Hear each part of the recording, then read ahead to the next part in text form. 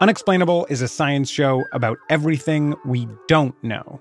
Like, we don't know how bikes work. Get out. Come on. We don't know where the moon came from. Holy cow. You've touched the moon. This is incredible. We don't even know what life is. No one has been able to define life, and some people will tell you it's not possible to. Unexplainable takes you right up to the edge of what we know and keeps going. New episodes every Wednesday, wherever you get your podcasts. At Radiolab, we love nothing more than nerding out about science, neuroscience, chemistry. But we do also like to get into other kinds of stories. Stories about policing or politics, country music, hockey, sex. Of bugs. Regardless of whether we're looking at science or not science, we bring a rigorous curiosity to get you the answers. And hopefully make you see the world anew. Radiolab, adventures on the edge of what we think we know. Wherever you get your podcasts. Hi, I'm Lauren. And I'm Hannah. And this is Bio Eats World, where we talk about how biology is breaking out of the lab and clinic and into our daily lives, and on the verge of revolutionizing our entire world in ways we're only just beginning to imagine. So one of the big themes of Bio Eats World is the concept of engineering biology. And this episode is all about the tools for doing that. But what do we mean by engineering biology? We're at the dawn of a new era where we're truly able to design biology, from genetically engineered cotton to meat made from plants to incredibly complex engineered cell and gene therapies. And we're just at the start. So in this episode, Alec Nielsen, co-founder and CEO of Asimov, a company that builds tools to program living cells, Vijay Pande, general partner at A16Z, and myself talk all about where we are on the way to this future, what got us here, the tools we need, libraries of genetic parts, platforms, computer simulations, to truly design living systems in the coming century of biology, and what the new generation of companies of the future might look like. Very cool. Any favorite insights from this episode? I loved when Alec talked about the possibility of a future career as a cell product manager. I've heard you say two very provocative things about the future of biology, which is, Vijay, you always say it's going to be as transformative as the petroleum era was for the 20th century. And Alec, you say everything in the future is going to be genetically engineered. So where are we today on the cusp of that? How real is it today? It's already here. There's a lot of genetic engineering that's already all around us. It's got, a multi-decade history. This includes everything from genetically modified crops like cotton to cheese, which is produced, for the most part using genetically engineered enzymes that used to have to isolate them from stomach linings of calves. So to some degree, genetic engineering is already all around us in our daily lives. It's going to become increasingly so. If we look at the integrated circuit has completely transformed every aspect of our modern society, right? We've got semiconductor circuits in our phones, in our toys, in our medical devices, in our cars, in our toasters, in our fridges. In the same way that the integrated circuit has become just utterly ubiquitous, engineered biology is going to become ubiquitous all around us all the time. So what are the scientific breakthroughs that have gotten us here? Everything from our ability to read and write DNA, or DNA sequencing and synthesis, respectively, to some pretty foundational discoveries back in the 60s about how cells can, sense their environment and regulate genes in response. So it's truly no one thing. And I think anyone who claims that it's just cheap DNA synthesis or just cheap DNA sequencing, they're missing a bigger part of the story, which is it's this collective of interesting innovations, right? There's everything from bioinformatics, computational tooling, to enzymatic methodologies to allow us to build custom stretches of DNA, to, biophysical understanding. The fact that we've got so many genomes sequenced is certainly a boon to being able to find interesting new genetic parts to play around with. But it's really this collection of technologies. It's also a cultural shift because this isn't just about discovering new things in biology. This is about shifting to an engineering mindset. It's actually not so much biologists embracing engineering, but engineers embracing biology. that brought them in. And I think it's that cultural shift that has also led to this particular direction we're talking about. And the reason why I'd emphasize engineering is that Hanne talked about the sort of analogy to petroleum. What made petroleum so pervasive in our lives, and just looking around, there's like the plastic water bottle there, there's plastic everywhere. We are literally surrounded by it, yeah. It's because of two key factors. First, all plastic is just waste from making gasoline and other fuel products, so the cost of goods is zero, essentially. And we had these beautiful chemical engineering processes that people came up with. I think we're seeing the same thing on the biology side, that biology can shift the cost curve, and now we can engineer the biology side as well. So quick taxonomy of the main tools that have pushed us into this sort of ubiquitous moment. What would you say those are? Yeah. So I would say they fall kind of generally into the wet side and the dry side. And so on the wet side, there's, a series of molecular innovations that enabled us to cut and paste DNA, to copy DNA.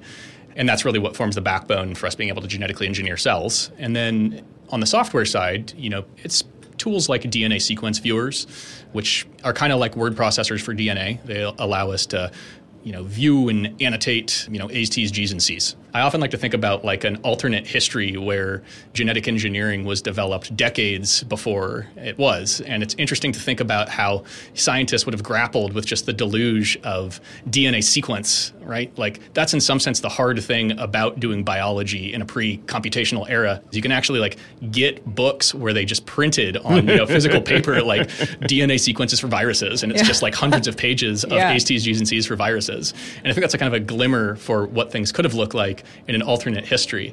Biology has always been closely intertwined with, computation simply because of the scale of DNA sequences that we've needed to contend with.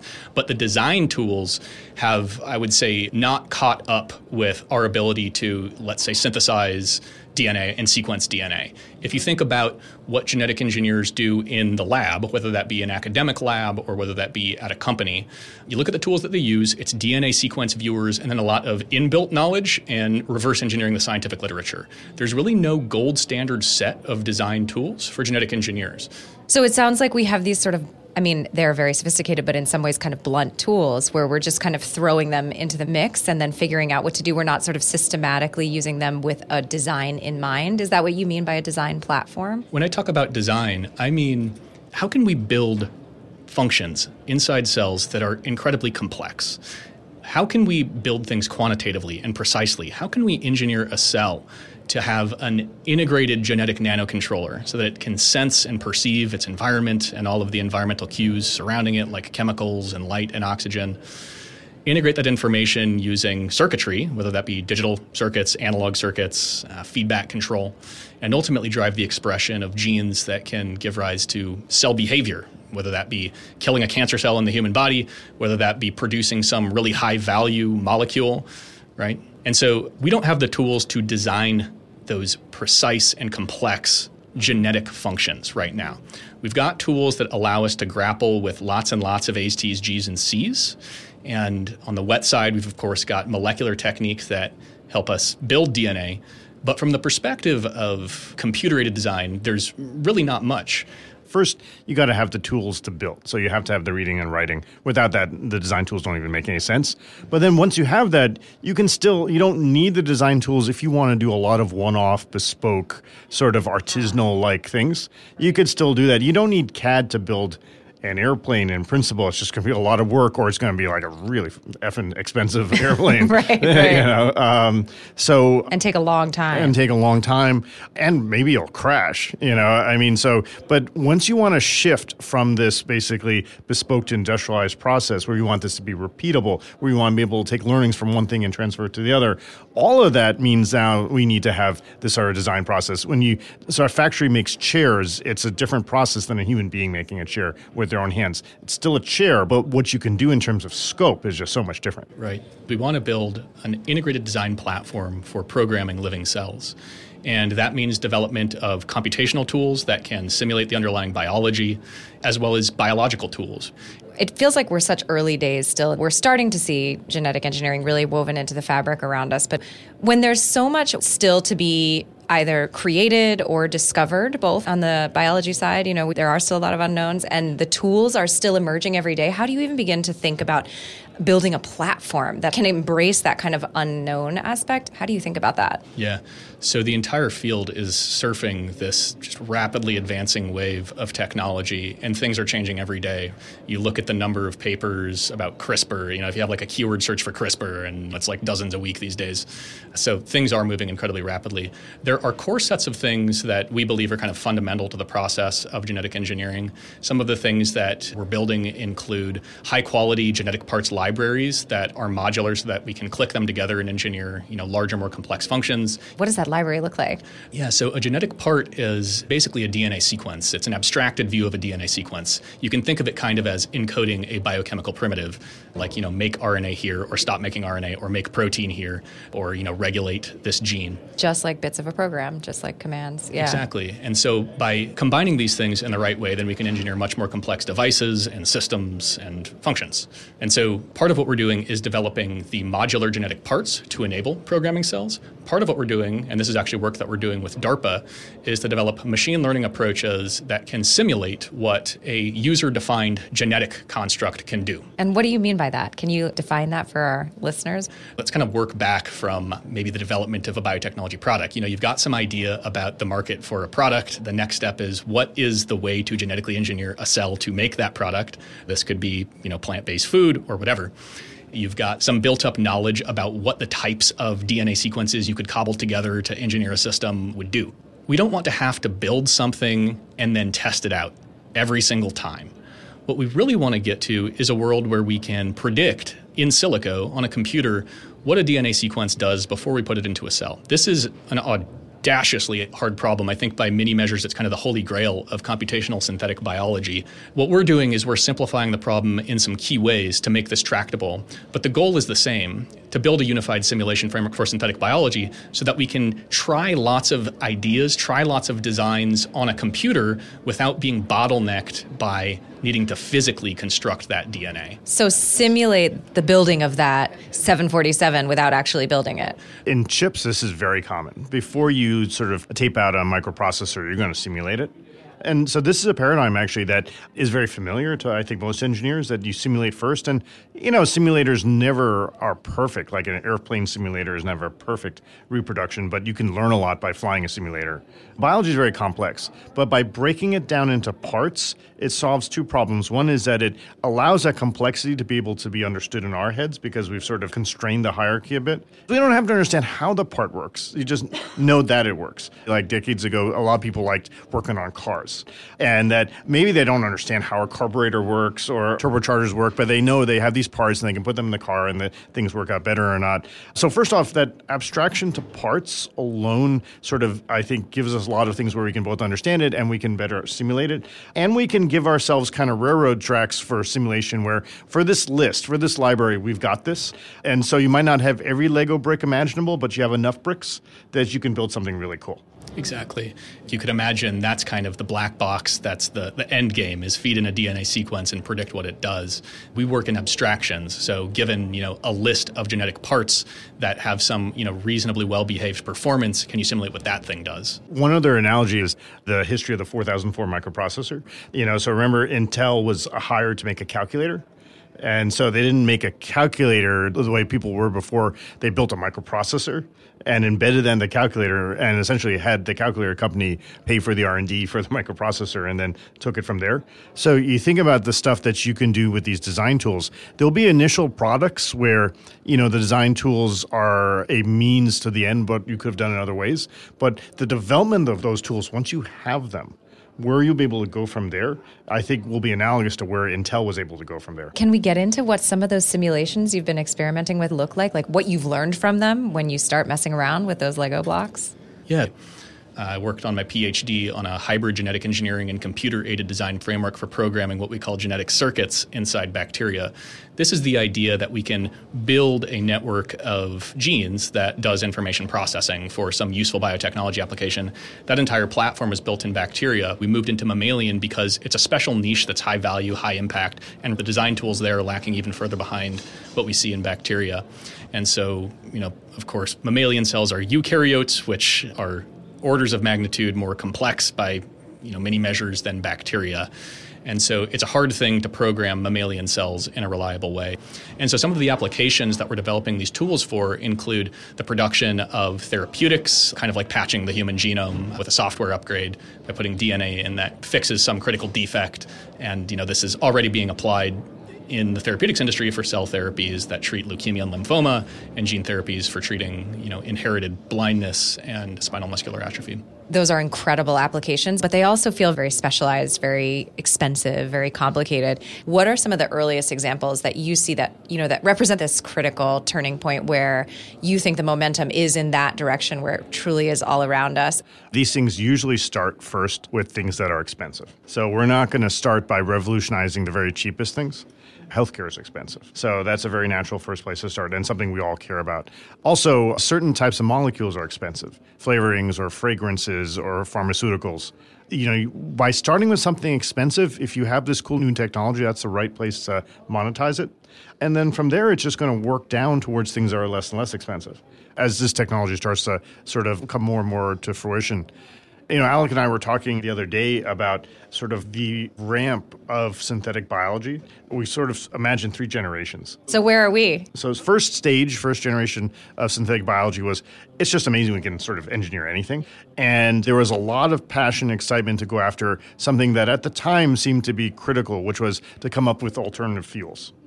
They had jet engine fuel, they could do boats, they could do cars.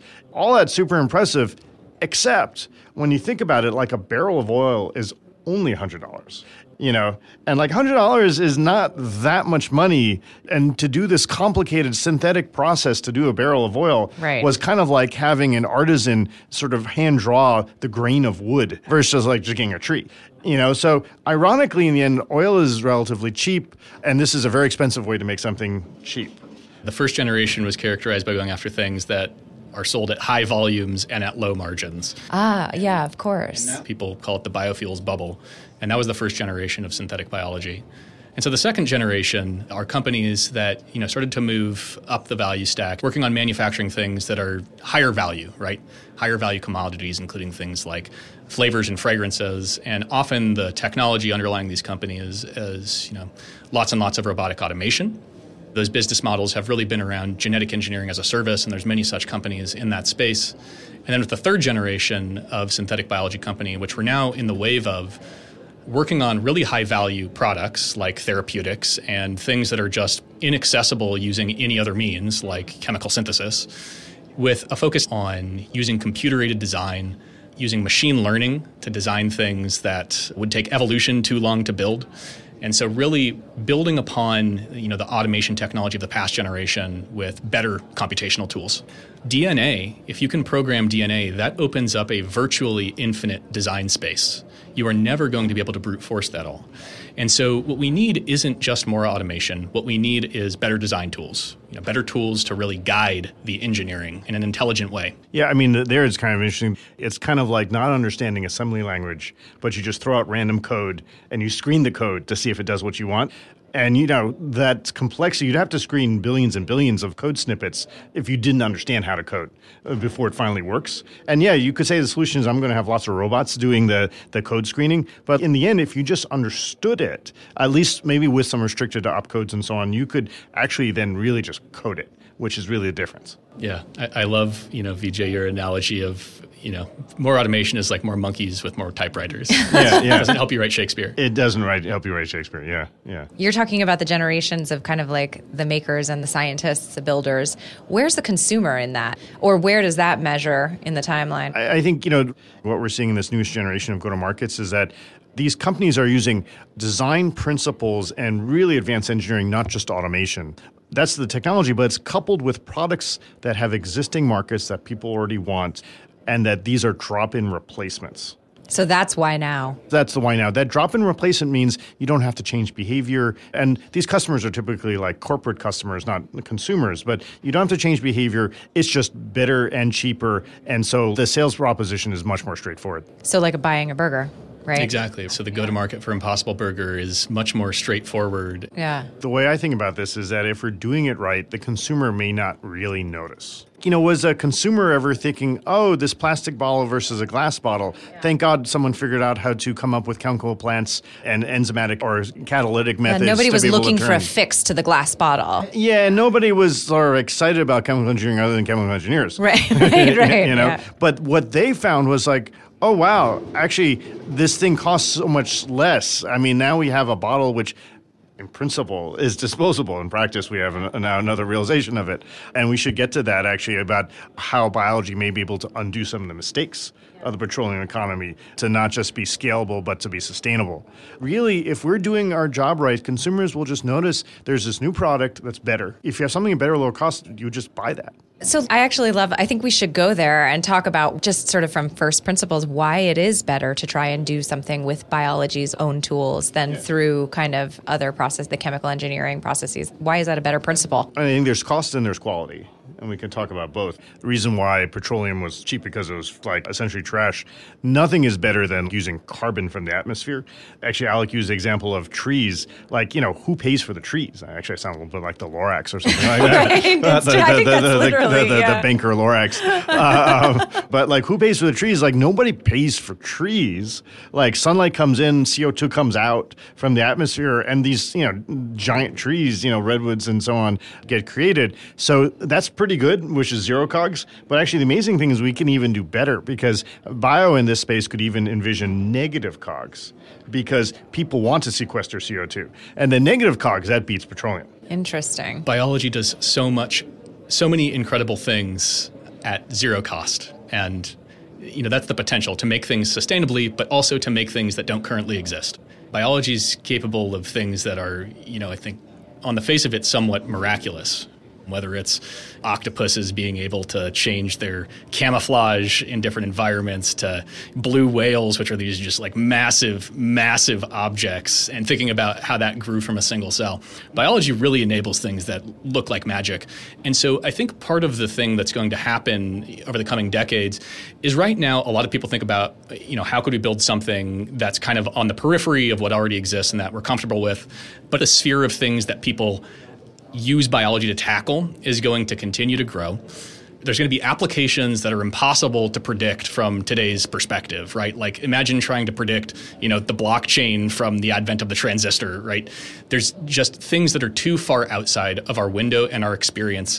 And this is going to be true across all domains, whether it be materials to foods to therapeutics to consumer goods to manufacturing infrastructure. I think we're kind of in the base of the Maslow's hierarchy of needs stage of biology where people are thinking about how to be healthier, how to make things that we wear, things that, primitive stuff. The primitive stuff. But I think in the really long term, to get a bit, science fiction-y for a minute, the ability to really engineer biology is going to fundamentally be a medium for self-expression and self-actualization, right? We're all biological, and I think in the limit, humans are going to be free to modify their biology in lots of really interesting ways. And right now, our ability to steer that, it's still primitive. And really, if we think about giving people full expressiveness and self-actualization for their biology, it's going to require, true design. It's going to require genetic engineering. And of course, this gets into a lot of sticky ethical issues, like should we be doing this at the germline? Should we be making any decisions at all about the next generation? But fundamentally, I think biology will ultimately be used as a vehicle for self-actualization, the top of the pyramid of Maslow's hierarchy of needs. That's wild. I want to talk a little bit to you about, Alec, what it's like to create a company in this kind of unique moment.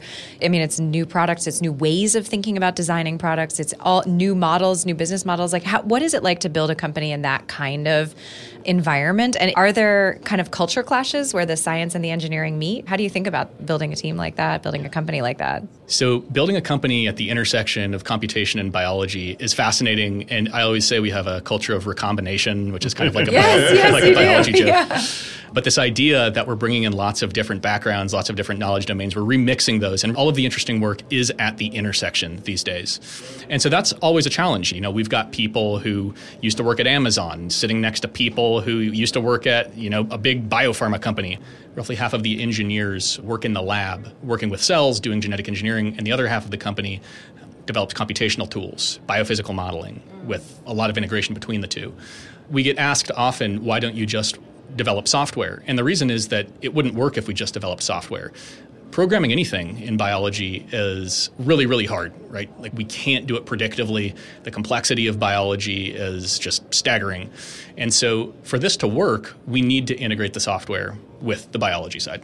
Is the challenge in approach? Is it in culture, in your education? Like, what are the actual, how do they bubble up, these challenges? Yeah, so a couple of things. So the type of work in the lab is very different from the type of work at a computer.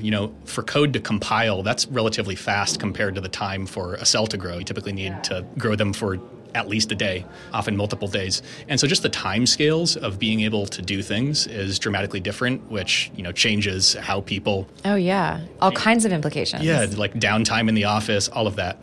There's also, of course, surmounting language, right? And that's maybe, like an NP hard type of challenge, like to get people fully up to speed on the things that we're working on without sacrificing technical rigor. And so this is something that we always work on. Like, what is the way to get the idea across, get the engineering across to people who may not have your background? You're sort of translating. Yes, exactly. The translation component is fundamental to our company, and I think many others who are at this intersection. That's fascinating. What are some of the other sort of core things where it's different from a software company and it's different from a traditional kind of biotech company? What about product market fit? Too often, people get enamored with a technology and then they find the best go-to-market they can do with that technology. Instead, it's ideal to find a pain point, to find the market, and then think about that match of the technology that will be the best technology for that pain point. Because that will probably be a bigger outcome because you're already going after something really valuable. And even incremental changes on big markets are better than sort of wholesale like revolutions in very tiny markets. One of the things early on that we grappled with is we're building, new technology. Do we want to try to build a new market? And we decided to go after markets that already exist. And so in some sense, we're piggybacking off of a business model that's decades old where we license biological platforms to be used for the manufacture of therapeutics, et cetera. And so this is something that other companies figured out a long time ago. It's a creative business model for which there's already an existence proof. And in fact, multi-billion-dollar markets that, use this business model. And so we made the decision early on to go after mammalian cell engineering because it was a good fit with these pre-existing business models that were lucrative in the therapeutic space. I think it would have been much harder to try to build a fundamentally new type of business model for something that didn't exist with using brand new technology as well. Yeah. Typically, you can only innovate in one or the other. And so by going to markets that exist, at least then it's just natural that this is a better product. Hanne, to your question earlier about just how things are different, if you took out the word bio and put in the word hardware into everything we said, and we're talking about building like an iPhone.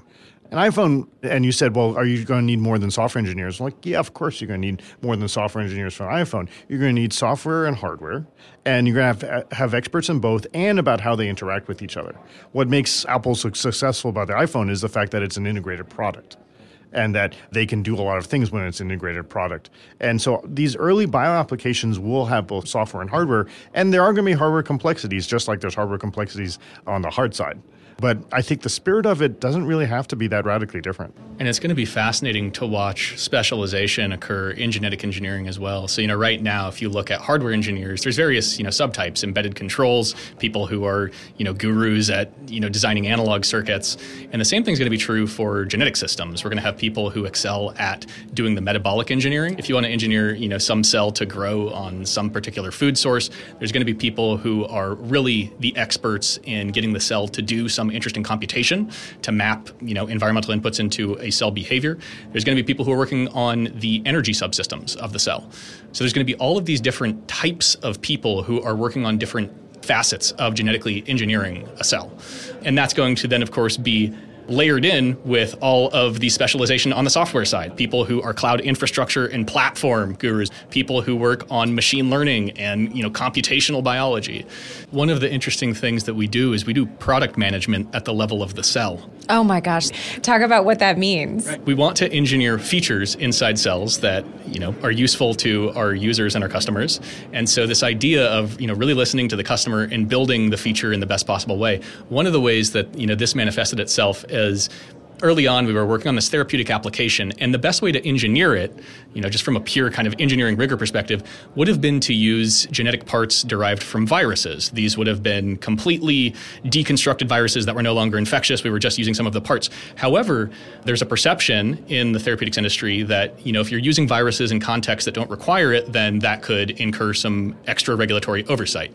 And maybe that's true, maybe it's not, but it's the perception. And so this steered product management. We had to build things that not only did the function inside of the cell, but in a way that was palatable to our customers. How fascinating. So that's the job of the future, product manager of the cell, basically. So, okay, one last fun question. The wildest, most immediate, next big application of designing biology? I'm really excited about how we can engineer human biology for therapeutic ends, cell and gene therapy. I'm not alone in this. It's a really exciting time for cellular and genetic medicine with historic approvals lately. That's just going to continue to snowball, right? Long term, maybe a bit longer term on that timescale of a couple of decades, I'm really interested in how synthetic biology is going to dovetail with neurotechnology. Looking 25 years out, it's going to be engineering the brain, likely using genetic engineering. So, potentially enabling better brain-computer interfaces by making neurons able to respond to light, right? Photons have higher spatial precision than the electric fields that you get from an electrode if you implant that in a brain, so it could be a better way to read and write brain states. I think that's going to be a fundamental shift that is going to marry both the biology side and the software side into a whole another degree. Okay, so I got a good prediction for you. So the problem with the invasive stuff is that nobody wants to get a hole in their head or to sew up things. And so my prediction is that there's going to be a Trojan horse way for us to get this done. Trojan horse way is going to be CAR T for cancer patients. What does that mean? What am I alluding to? CAR T means we're taking cells out of the body, we're engineering them outside the body, such that if we screw up the engineering, we can actually throw those cells away. We can really make sure we did a good job engineering, then we put them back in. And for cancer patients, this is literally life or death. And so everyone's on board with that. And the key thing is, what is it doing? It's revving up your immune system. It's supercharging you as a human being. And so now you can imagine backing off from cancer, which is lethal to sort of other diseases, which are maybe less imminent, to other things that are just kind of, it would be nice to have. And then finally you get to a means to supercharge our bodies without taking on a lot of risk, because the engineering is done on the outside. That may be a natural Trojan horse to do. And there's limits to what you can do, but if you couple that with delivery schemes, with editing schemes, pretty soon we're getting more and more comfortable with edits. And with sort of something we never do now, we never change out the parts of our car, but something we used to do all the time. I think we start becoming more comfortable doing that with our bodies. Yeah, it's conceivable that by the end of this century, we'll have cures to all disease, and other types of applications are going to piggyback on the tech that gets built up around that. Everyone talks about rocket science being the hard problem, but biology is the hard problem. We need to be able to manufacture food. We need to be able to manufacture drugs inside space stations. One day, much further out, we need to be able to engineer entire biomes. These are problems that biology is uniquely equipped to solve, not rockets. So biology beyond nature itself. Well, I think an important point is that when people think about biology, they think about their bodies, they think about the foods that we eat, maybe they're starting to think about materials, but biology is just fundamentally advanced molecular nanotechnology that is our best way to program matter. And if you think about how the technology is going to evolve over the centuries to come, the successor to biology is going to enable us to manipulate the entire physical world at the atomic level. That's what biology is. It's amazing. Century of biology, here we come. Thanks so much for joining us on Bio Eats World. If you'd like to hear more about all the ways biology is technology, please go subscribe to the A16Z Bio newsletter at a16z.com/newsletter. And of course, subscribe to Bio Eats World anywhere you listen to podcasts.